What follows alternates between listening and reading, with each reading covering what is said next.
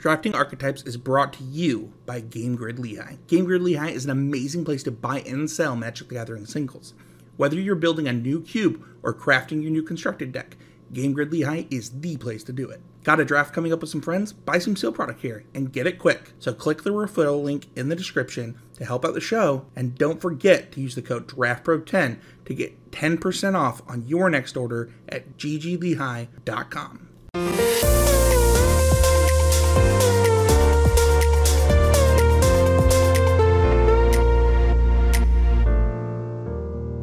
Hi everyone, this is Sam Black with Drafting Archetypes, and today we're going to be covering something a little bit unusual, not exactly going over a single archetype, not even going over a single format really. Last week I attended CubeCon in Madison, Wisconsin. It was an event that featured like 25 different cubes. I was really impressed by the event. It exceeded my expectations by quite a bit. It was really well organized and structured to allow everyone a really wide variety of cubes basically all the time with really good security and structure and everything. And so I got a good experience playing against a wide variety of players and a wide variety of cubes, and had some takeaways from playing all those different cubes and approaching new unexplored cubes and formats to me that I thought I would try to generalize from and pull some lessons out of to give to everyone else. So without getting too far into that, let me pause to remind everyone the notes are available for this if you want to follow along. Patreon.com/draftingarchetypes for patrons. Anyway, getting back into the mindset for talking about cubes. A lot of players' experience with cubes is primarily with high-powered cubes, even when people talk about, kind of the original cubes and a lot of people's first experience with cubes. I think the first cubes that were online at all were like vintage cubes that were basically intended to just be essentially the most powerful cards in Magic. And then Legacy Cube is basically like that without power. And then some of the like first Arena cubes are just like the best Arena cards on Arena. And then even when you talk about like modern cubes, there's an implication that it's the strongest modern cards. Pauper cubes, Pioneer cubes, Peasant cubes, all of those kind of secretly imply the best cards available in those restrictions. It's like building a constructed deck in a format. You specify the format, and then you just kind of trust that the cube owner is going to take the most powerful cards that they can, kind of like pretend they're going to battle decks drafted from their cube against decks drafted from another cube with the same restrictions. Not all cubes are like that, but a lot of the cubes that I had played before CubeCon were essentially constructed with that mentality. CubeCon featured more unique cubes that were more likely to be trying to do a thing. I mean, there are a lot of players, especially people who are deeper into cube, the cube community, cube culture, cube brewing, that are more aware of some of the more unique cubes. Like, for example, one of the cubes at CubeCon that I really enjoyed was called a Desert Cube. And this was a cube where you couldn't add basic lands after the draft. You drafted 3 packs of 18 cards, and then you built a 40-card deck out of only cards that you drafted. So you had to draft your lands. And the lands in the cube were pretty weak. Basic lands were relatively good compared to a lot of lands that were available. And when I've told other people about having drafted this, I've heard a lot of responses that were like, oh yeah, I've always wanted to draft a Desert Cube. And so there's this like understanding among cube people of what a Desert Cube is. Not just like a specific list, this is the Desert Cube or whatever, but just like that's understood as like this kind of cube where you can't add lands and stuff. There are a lot of these cubes that are kind of like trying to do a thing, building a specific format or experience, cubes based more on like some kind of certain synergy. Something that I've encountered before, but was also present there, is cubes that just fully exclude some colors. I also played a cube that had nothing with a converted mana cost above 2. That cube was pretty fun, pretty different. In that cube, for example, anything that Mana sinks. Any card that let you spend mana outside of casting spells was more powerful than it would be in another format because you just run out of spells in your hand if you don't have that kind of thing. So in that cube, I went 3-0 after first picking Ranger's Class, which was a really strong card because it lets you spend a whole bunch of extra mana in the game and gives you a payout that's like pretty impactful relative to 1 and 2 mana cards. Even choosing, the strongest 1 and 2 mana cards in general, which I think that cube was doing. As far as like how to approach figuring out what to take in a new cube, I think, especially with kind of these like more synergy forward cubes, players overestimate the extent to which it's important to like ask the designer what archetypes are supported, or like, what decks are in this cube. I think that in some ways the designer is the last person you should ask. They are more likely to tell you what archetypes they tried to support, which is like how many cards they put in for an archetype, or like what niche stuff they were trying to do. And I think in general, they're going to under-index for raw power level of the cards in the archetype, and more importantly, just what the strongest cards in the cube are doing. I think a lot of cube designers kind of fail at some of their goals in terms of promoting certain archetypes. I think it's kind of analogous to, like, I think a Rosewater quote about how, like, if your theme doesn't exist at common, it's not like a real theme in limited. I don't know if that's a direct quote, and it's not entirely true, but, there are like build around uncommons that create a niche archetype or something. But for the most part, like, if you're like, what stuff should I be looking for in any given draft? If it's not at common, it's probably not something that you should be distracted with until you get a card that tells you to do it. In Cube, the general texture of the cube and what the decks should be doing is dictated by the best cards, like the top 10% power level of the cube. And a lot of cubes are, somewhat correctly, they include these kind of like cube staples, just like really, really strong cards that people are used to seeing in cubes in general. And those cube staples are way better, like more powerful than like any niche cards that can go in the cube. They're staples for a reason.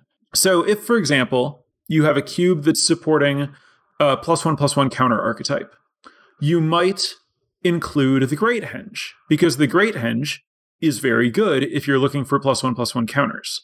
But you don't need to draft a +1/+1 counter deck to make the Great Henge good. And the number of +1/+1 counter synergies that you have is not going to meaningfully impact your win rate when you resolve the Great Henge. If you resolve the Great Henge and you're playing a creature deck and the game is close and you're playing a limited format, you're going to win. Another example is I talked to someone who was building like a kind of low-powered synergy cube.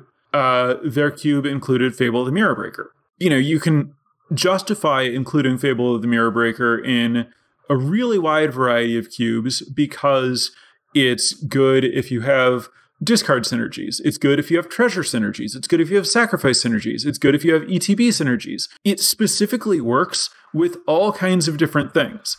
And so it's really easy to say like, oh, yeah, Fable of the Mirror Breaker has like special interactions in my cube that make it particularly good and interesting. But in reality, the experience of losing to Fable of the Mirror Breaker is roughly identical no matter what other cards are in a deck with Fable of the Mirror Breaker. And most people who have been playing in the last year or two have experienced losing to Fable of the Mirror Breaker. And so if your goal is to generate novel experiences by having a cube with like a different environment, the experience of losing to Fable of the Mirror Breaker is not going to generate that novel experience. And so Fable of the Mirror Breaker is going to overshadow the rest of what's going on in your cube.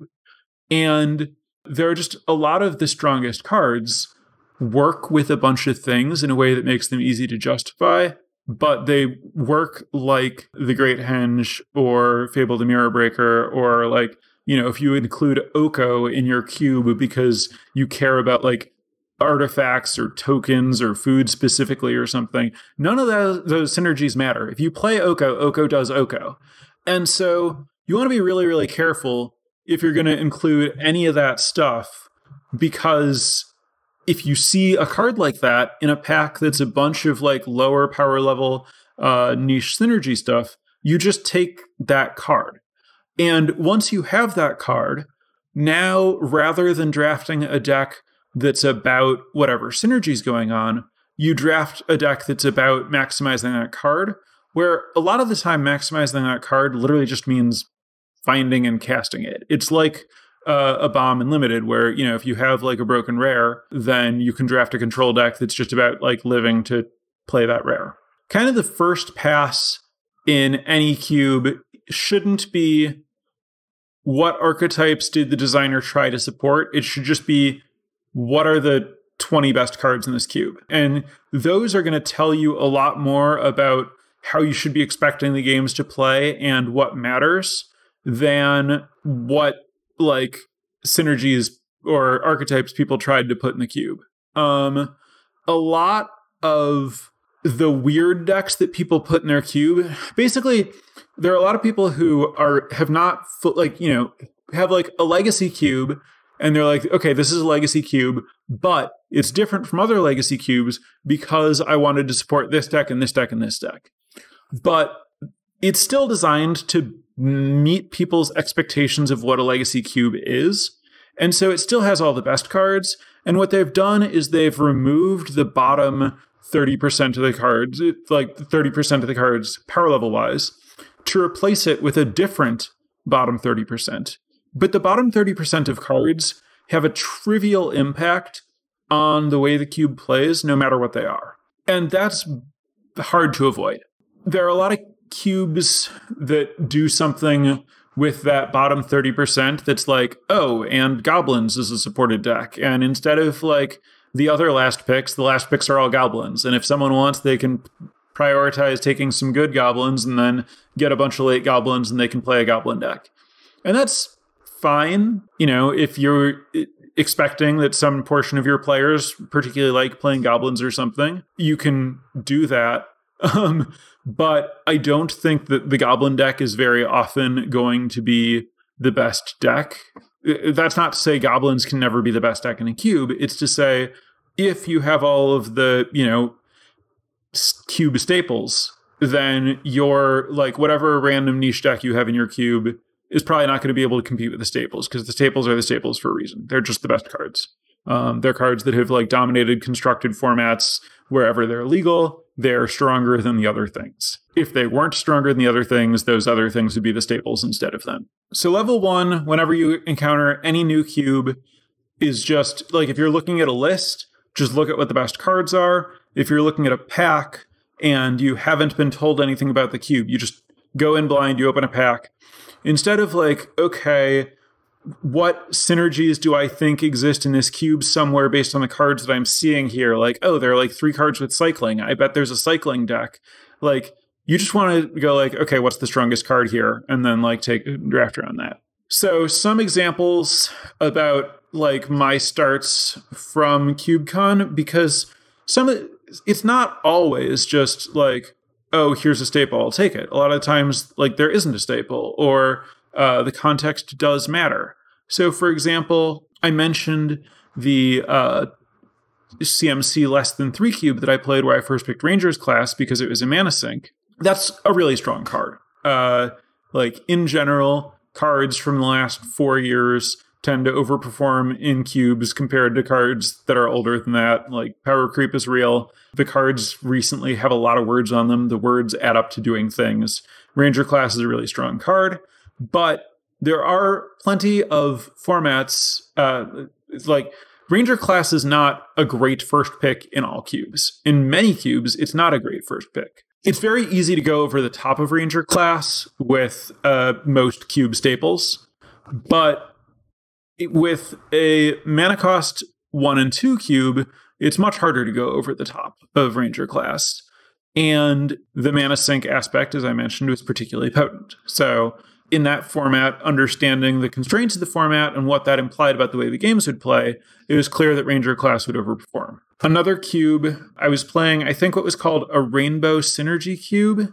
I still don't really know what synergies were supported, but I got the impression that it was going to have a lot of multicolor stuff. And so my first pack contained Relic of Legends, the Dominaria United card that taps for mana of any color. You can also tap Legends to add mana.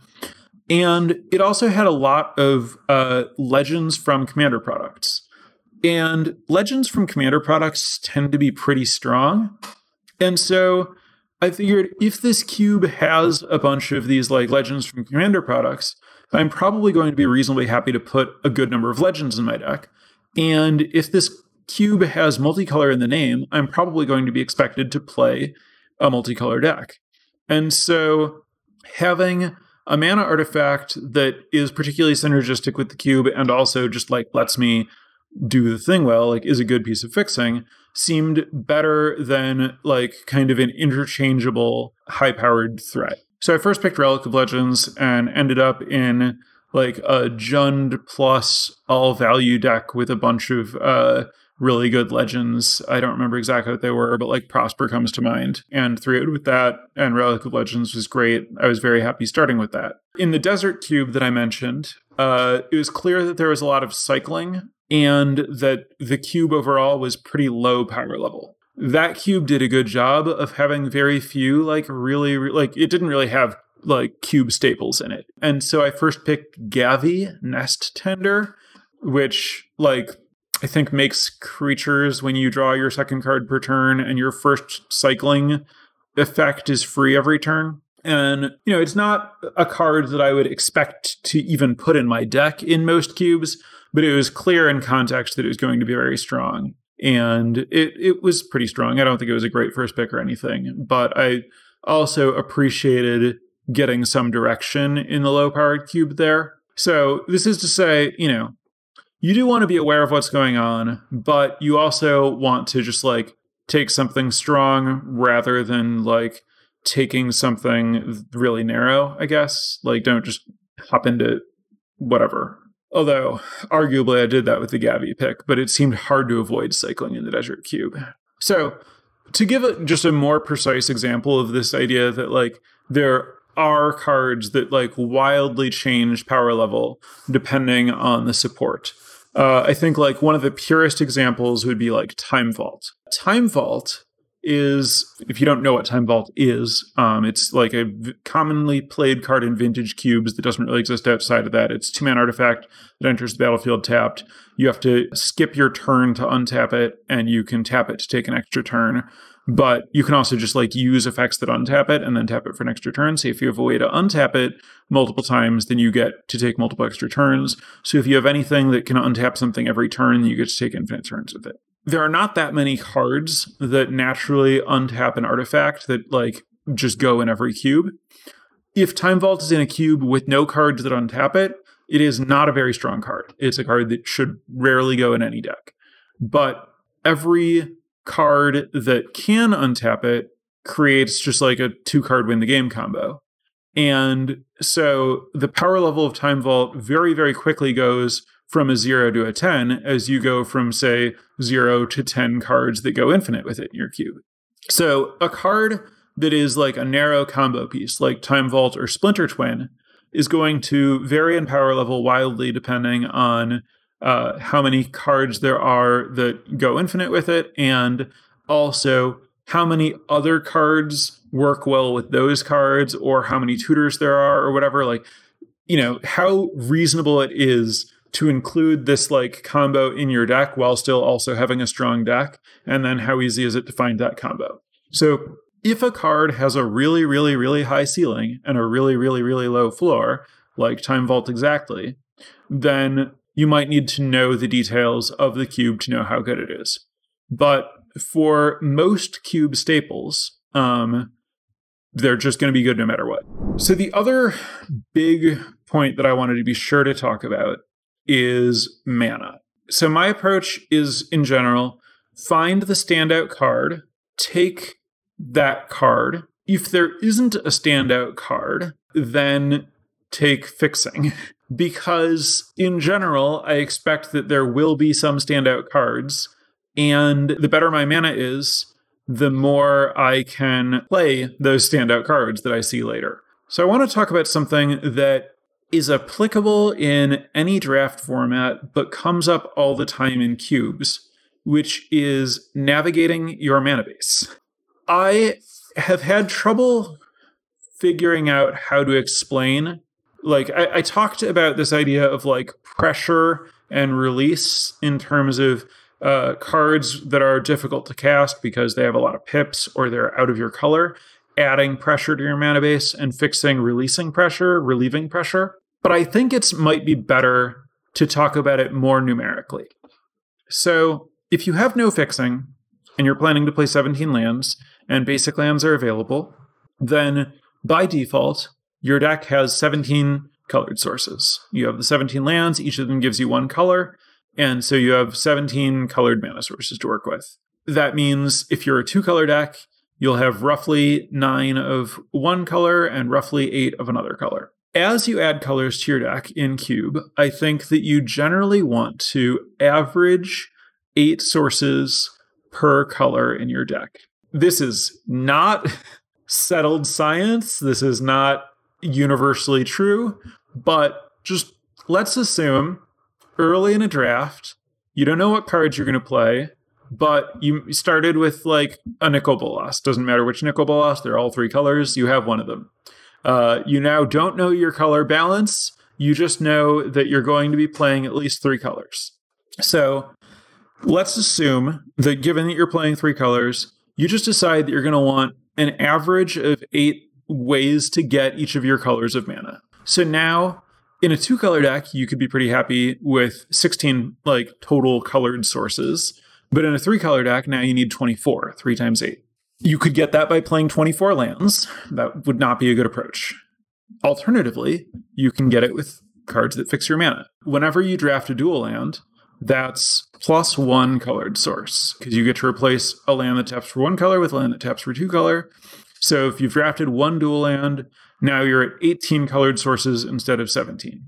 If you draft Coalition Relic, an artifact that taps for mana of any color, that's +5 sources if you're a 5-color deck. But if we are only a 3-color deck, it's only +3 sources, because it can't meaningfully fix for colors that you don't have. So a Coalition Relic is +3 sources. So now if you just take a Coalition Relic, you don't have a dual land, you just have a Coalition Relic, you've gone from 17 to 20 colored sources, because you are not cutting a land for your Coalition Relic, you're just adding it, it's +1 to each of your colors. While you're a 3-color deck, you're at 20 sources. If you decide that you're a 4-color deck, you're now at 21 sources, but you're also now targeting 32 instead of 24. As you're drafting, you can just count, the requirement if you just estimate it at 8 per color, and you can count how many you're at currently.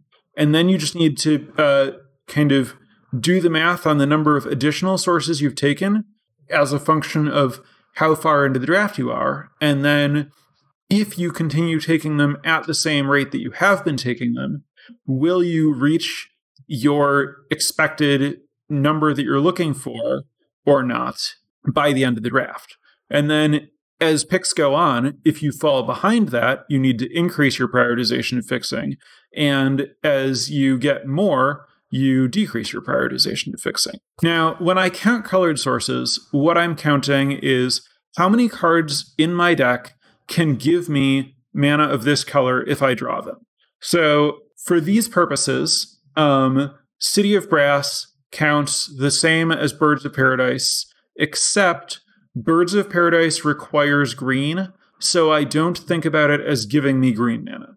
So a Coalition Relic is like plus all of the colors. A Bird of Paradise is plus all of the colors except green. So if I'm playing a 5-color deck, Coalition Relic is +5 sources, Birds of Paradise is +4 sources, a Triome is +2 sources because it's replacing a land.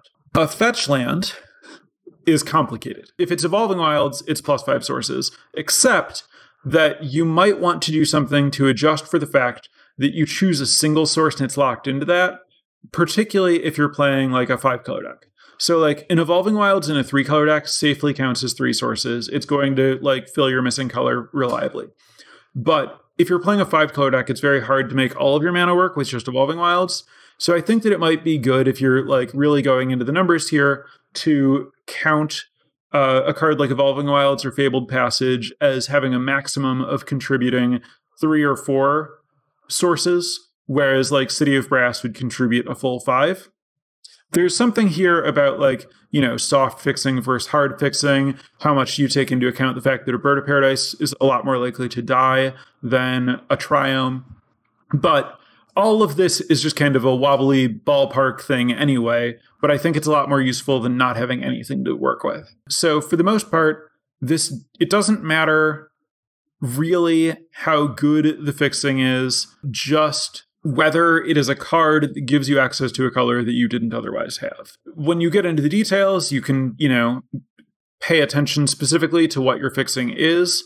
For example, cards like Coalition Relic and Chromatic Lantern and Relic of Legends that give you access to multiple mana of any color, let you just kind of play things that are double in any color without really thinking about it. If you have a lot of that stuff, it's just like, oh, this card just fixes all of my mana forever.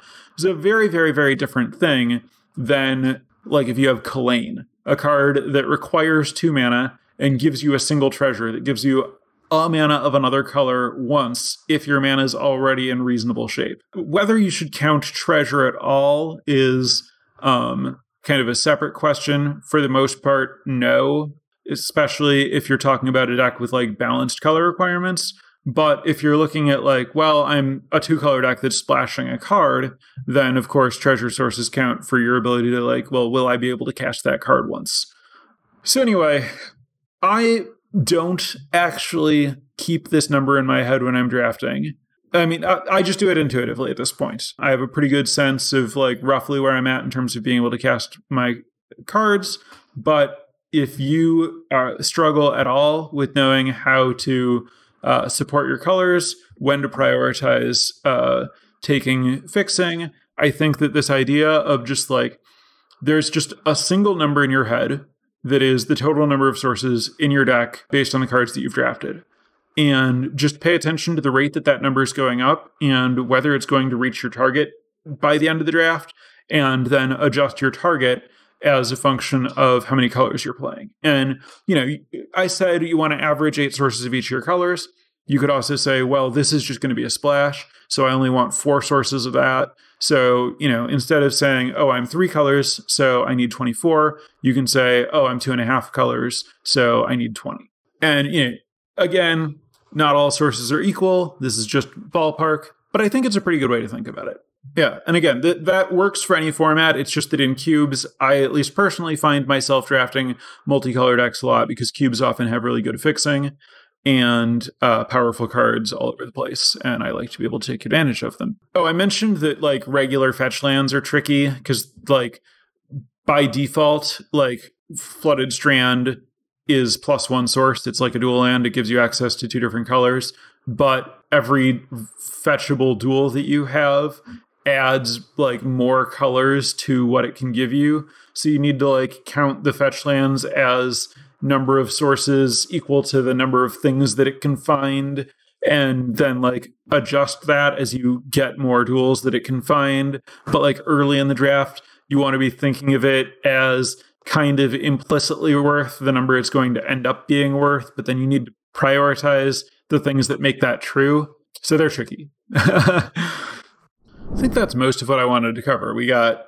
mana, we got staples, and like, I guess I want to just circle back to highlighting kind of the takeaways for cube designers, which is staples are staples for a reason. A lot of the players like to play with cards. A lot of the reason that people play cubes is to have a chance to play with cards that they have a nostalgia for or an emotional connection with that they don't get to play very often so usually players have an emotional connection to cards that they've played before. If you haven't played a card a lot, you haven't really had a chance to build an emotional connection to it for the most part. So what happens is there are cards that like had a place in competitive constructed Magic at some point in the past, and players played with them and they built a connection to them. And then they rotated out, more cards got printed, more formats got, like new formats where those cards weren't included got popular, whatever. Now players don't have the ability to play with that card, but they still have a connection to it. And so Cube is a good chance to like get to play with that card. And so it's good to include these nostalgic staples because they're fun for people to have a chance to revisit and play with again. And Cube is like the way to do that. And so like that specific experience of getting to play with these cards that players love is a lot of the draw of Cube. That's like what Cube is offering. And so it's good to include those staples to provide that experience. Basically, I think one of the most important things to ask yourself when you're building a cube is, are you trying to provide that experience, or are you trying to provide a novel experience? Because the thing about playing with these nostalgic cards is kind of the whole point is that people have played with them before and understand how they work, and it's about recapturing something. So it's about something old rather than something new specifically. And so you need to decide what you're doing. Are you making a cube that's about the novel experience or about the familiar experience? And you can try to put them together, but it's very, very hard because the cards that create this familiar experience, again, are beloved in this way because they're strong. And so it's really hard for the novel cards to compete with them unless the way that you're getting novelty is by using a bunch of busted commander products that like your players haven't played with before. That's kind of the cheat, I guess, is if you combine like old cards that people love with really, really strong commander products, then you can mix this like nostalgia with novelty. But it's still like your games are often going to be about the power level of the strongest cards. You're just going to have a mix of strong cards from the past and strong cards from commander products. If you're looking to build a novel experience with familiar cards, like, you know, lower power level synergy type stuff, then you need to not include those strongest cards that would warp the format around them. So not include those like nostalgic constructed staples and not include busted supplementary product cards. And then you're going to lose out on a lot of that like nostalgia appeal, but you'll have the opportunity to create like a novel gameplay experience. That's just a matter of understanding what you're looking for, what you expect your players are looking for. At CubeCon, I played one cube that was called the Old Border Foil Cube. That was basically just, here are a bunch of really, really pretty cards that we expect that players have played with and love, and they're just going to like holding these cards in their hand and playing games with them. And this is very much about that cozy nostalgia feeling, and gameplay is arguably secondary to just the experience of playing with these cards that players will enjoy holding and looking at and playing with. Whereas something like the Desert Cube is a lot of, you know, kind of weird cards that people don't have a lot of nostalgia for, and throwing them into a particularly taxing and difficult draft environment where, you know, you have to like really carefully manage all of your picks because you're drafting your exact mana sources. And that's about creating kind of this like more like stressful, precise, novel gameplay experience. I could tie this into a thing that I discussed on Twitter about like heavy gamers and light gamers, and whether you're looking for a game to be kind of like casual and fun and relaxing to kind of like turn off your brain and chill, versus whether you're looking for a game to be like engaging and challenging and give you a difficult puzzle and something to think about to like really tax your brain. There are players who are looking for either of those, and cubes can kind of accommodate those. You know, in general, a cube is going to be on the heavier end. Magic in general is on the heavier end. But I think that, you know, this like nostalgia adds this like cozy feel and this familiarity that gives you a lot of like mental shortcuts because you've already like processed and worked through all this stuff. So I would say these like more nostalgia heavy cubes are more of a light gaming experience, whereas the novel cubes that are trying to like create something different are generally more of like a heavy experience. It's going to be more mentally taxing to figure out how to engage with the cube and what's strong in that cube in particular and stuff like that. So another thing where just like understanding the experience that you and your players are looking for can maybe help inform what kind of cube you are looking to build. A little bit of a different situation here than I'm used to in terms of like not having a default blueprint for what I need to cover to have completed this topic. You know, it's not like these are the cards you're looking for. Here's how to win with this archetype. Hopefully this has covered some questions you might have had about cubes or whatever, giving you some useful stuff to work with. Let's turn it over to chat for big picture, any questions you have about cubes, stuff I've talked about, stuff I haven't, whatever. This is the general cube episode, so just hit me with whatever. While I'm waiting for some questions in chat, again, of course, any outstanding questions you've had from the episode earlier or anything new. And then in the meantime, thank you very much to my newest patron at patreon.com/draftingarchetypes, Jason. And if anyone else is interested in supporting the podcast or getting, access to the more like in-depth notes and stuff as we move into Brothers War next week, be sure to check out the offerings at patreon.com/draftingarchetypes. What about a card that's very, very fun and interactive, but is an unset card? Do you have thoughts on this? So like Booster Tutor. I don't think that it especially matters where a card came from in cubes. If you and your players believe that a card is very, very fun and interactive, and that's something that you're looking for, then include it. Yeah, I guess I'm not exactly sure what the question here is really getting at. I think Booster Tutor in particular is a really strong card, especially if the way that you play it is you open a cube booster. I have seen a cube that included Booster Tutor in like a powered cube, but where you literally opened just like a regular pack, and you can play it either way. It's fine. On cards are, as long as your players are down for the experience that they're offering, it's fine to use them the same way as commander products or dexterity cards or whatever else. Question regarding cube designers. You mentioned the top 30 cards in a cube dictate how the cube will play, like Oko. How do you view cards like Counterspell or Lightning Bolt, which should be in the top 30, but don't win games on their own? So I don't think Counterspell or Lightning Bolts are... I'm not sure if those are like... I don't think they're in the top 30 in like Vintage Cube, for example. I do think that just like how efficient is the removal or interaction is like a relevant question to processing how a cube will play. So, I mean, I do think that those factor in regardless of whether like they win the game on their own. I think that they have a bit less heavy of a footprint than something like Oko.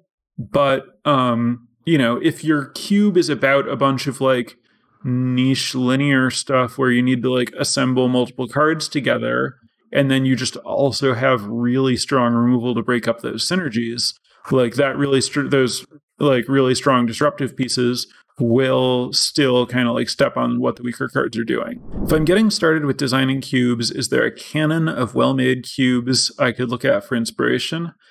I would guess that the best kind of default canon is probably just all of the cubes that have been on Magic Online. Those are the cubes that the most people are going to be familiar with, and those are cubes that have been curated by people who have like a lot of power and incentive to like choose cubes that are going to be widely popular.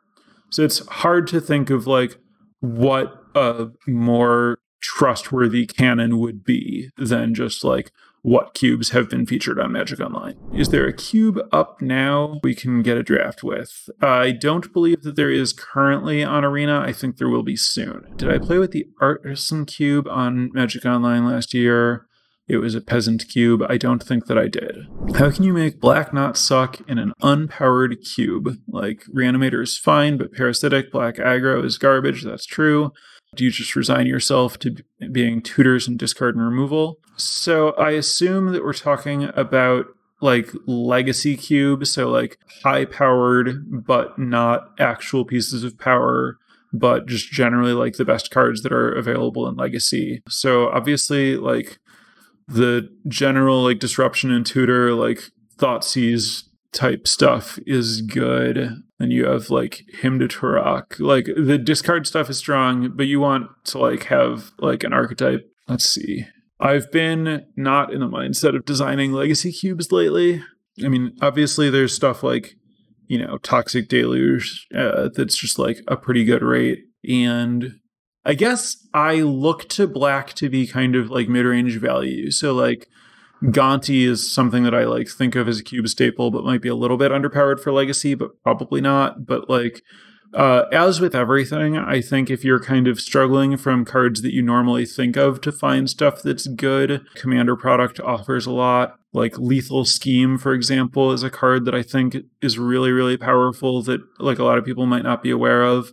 That's 2 black, convoke, destroy target creature. Each creature that like convoked to cast this connives. Yeah, I would just look for Commander, like check like EDH Rec for black cards to find like Commander product cards that are stronger than like the cards you're trying to replace would be like, and just kind of go for like mid-range disruptive is my best guess about increasing the power level of black and high-powered formats.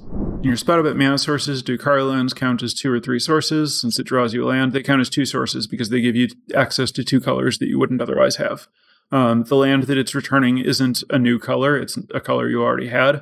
And we don't care about, like, we're not counting card advantage or anything here. We're just counting about, like, your access to colors. Speaking of complexity versus relaxing, the Unfinity Draft format is really quite complex, which is an interesting choice for a set aimed at casual players. Yes. First of all, like, there was a cube at CubeCon that was heavily unset based that I didn't play because my expectation is that unsets have a lot of words and complex mechanics that I'm not very familiar with and didn't really want to bother learning. Like, it just felt like a heavier experience, like more draining than I was looking for. That's just kind of the deal with unsets. They're like mentally taxing and then presented as casual with the hope that players just don't care enough about winning to feel very drained by it, I think. I don't have a lot to say about like what to do about that. It's just kind of what's going on with the unproduct. Given there are so many powerful cards in the cube, how does early pick strategy change? How do you identify standout cards from such a powerful field? Even among the best cards, there are standouts. A lot of them, like, just think of the cards that have like absolutely warped their constructed formats and or cards that have ever been banned. That's a pretty good starting point for like what the strongest cards are among strong cards. It takes, I don't know, a lot of practice or expertise or something to like reliably know what things are the absolute best. There are exceptional cards in any pool, basically. What are your thoughts on including multiplayer-based mechanics into single-player cubes? Cards like Palace Jailer and more recently White Plume Adventure are very powerful, but I've found that people often don't enjoy the upkeep those cards add to the game. So both the Monarch and Initiative are cards that are designed to like make combat matter and get players attacking in multiplayer games. They serve a similar role to Planeswalkers in one-on-one games where they just like make attacking kind of the thing that matters. Palace Jailer in particular is a really, really messed up card in 2-player. So like just be cognizant of its power level and think about whether it's encouraging something that you want to encourage. Like those cards do have a heavy impact on play patterns. And so you need to just like factor that in when deciding if you should include cards like that in your cube. Do you want a card that's like that heavy, not in terms of like heavy versus light gaming or whatever, but heavy in terms of like weighs strongly on the way a game plays out. Do you think cubes should have some outliers in power level to mimic rares? Or should you try to keep the power level closer to a small standard deviation across all cards in the cube? So it's a good question, in that I think that rares do something useful in a draft format by encouraging people to play different colors than they normally would and stuff like that. At the same time, I think that that's important because the average player in, like, the players that the draft formats are most designed for are probably, well, it's a mix. But the thing that rares are doing where they get players to draft decks that they wouldn't otherwise draft is more useful to players who are drafting the set more than 10 times. An important question to ask when you're making a cube is, how many times are you and your players going to be drafting this cube, and or how frequently? If you're going to be playing it with the same people all the time, and those people are likely to like find themselves in ruts where they always draft the same thing, and they wouldn't prefer that happens, and like would have more fun if they were pushed to do other things sometimes, then including power level outliers that will get people to draft something that isn't the same thing they always draft can be useful for that reason. But in general, I think that the average cards in cube are strong enough that you don't need to include cards that are like game breaking to create like varied gameplay and stuff like that, which is a thing that like rares do that I think is largely unnecessary to cubes. So it really depends on the needs of like you and your players, as well as just kind of like what's going on with your cube. In general, I think avoiding power level differential in cubes is so hard that you probably don't need to go out of your way to do it. Do you think all colors should have equal fixing, or do you think it's okay if, say, black is overperforming to change a shock to a tap land, or in that case, to remove a black payoff? I think that you can really do whatever you want with your cube. You know, there are cubes that just fully drop a color if, you know, you're like, oh, everyone's drafting blue. So I've seen, you know, some vintage cubes account for everyone's drafting blue by saying, all right, whatever, we'll just put more blue cards in and let everyone draft blue. You could also go like, all right, let's just cut half the blue cards and people can draft blue, but like it's not going to be able to be their primary color and they'll all fight over splashing it or whatever. As far as like making the mana vary slightly worse, I think it's like, it's an interesting question because it's not going to change how people draft it very much. And then we'll just like sneakily change their win rate a little bit. I worry about it being too sneaky in terms of like violating player expectations. I think that the problem with like, oh, the fixing for this color is just worse than the fixing for other colors, but like the cards don't look different. There's a high cost just in terms of making sure that your players know and understand that going into every draft, because it's not going to be apparent like in their packs. I think that it's going to be a solution that will feel bad to new players in your cube drafting against experienced players with your cube, because it's such a unusual way to go about fixing that problem that it might feel like they have less of an idea how much they're supposed to account for that than players who are more familiar with it. So I guess in general, the danger to like novel, clever solutions is that they risk basically tricking your players if you don't provide the information properly or if they don't feel like they know how to account for it.